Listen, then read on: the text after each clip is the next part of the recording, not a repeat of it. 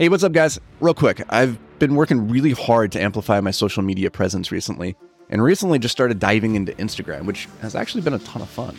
It's a cool platform for connecting with you all in just a more personal way. So if we aren't already connected on Instagram, let's change that. You can find me at the Anthony Vicino. So go connect. Let's do it. All right, let's get to the show. So last week I woke up one morning and I was feeling stuck. My head wasn't in the game. I wasn't in it to win it. Sometimes you just wake up on the wrong side of the bed and you don't really have anything that you can point to as to why you feel that way. You just maybe feel low energy, low motivation, maybe high anxiety, high stress. These are normal human experiences. And sometimes they happen no matter how optimized you try to make your life, no matter how dialed in you try to get your nutrition, your sleep, your exercise, all these things, your three levers of energy. Sometimes you feel like shit. You just don't feel like you want to show up and do the work. And I had one of those days. I had one of those days last week, and it was really bumming me out. I think for me, I always feel that. I always feel bummed out when I'm not hungry and motivated to do work. These days, I'm just so blessed. I get to choose what I work on a lot of the time. So I really have nothing to complain about when, I wake up and it's like I get to choose the things that I do. And I realize that I'm so lucky to have that life. And so the times when I don't feel the energy, the desire to do the work, I feel kind of even worse than in the past when I was maybe working for somebody else. And it's of course I'm not motivated to go in and do the work. What is this life? I don't love this, right? And that was a big impetus for me wanting to take control and get into building businesses, to be able to own my time, my freedom, and be able to have that control. But I wanted to share this just because it's normal, regardless of where you are, and you have to be able to push through that. One of the things in the past was I would succumb to that overwhelm, that feeling of stress and anxiety, and if I wasn't feeling it, then it would snowball into the rest of the day, and the day itself would just become an unproductive mess, which is just kind of one day turns into 2 days. When you wake up on the wrong side of the bed in the morning, that becomes the afternoon, that becomes the evening, and that has a way of carrying forward the next day. It can be very hard to stop that inertia once it gets going. As Sir Isaac Newton said, an object in motion tends to stay in motion, right? If that motion is in the wrong direction, that can be very hard to stop it and redirect it. In the same way that an object in rest tends to stay at rest. And that's, I think, the part that I really had to figure out on this path towards building the life that I wanted to have for myself, or building the type of person that I wanted to be, was being able to get myself into motion. What they refer to this as in the physics world is activation energy.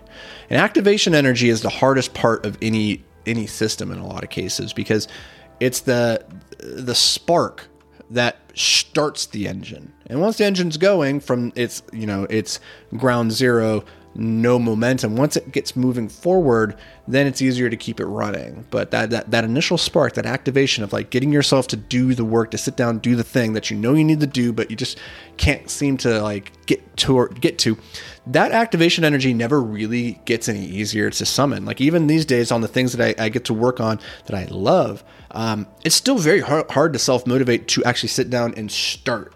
I have systems and processes in place now that have helped me do that more consistently and minimize how much time I waste in starting, but it's still a very, very real struggle. And some days, like I had experienced last week, some days are just worse than others, and that activation energy is insanely high.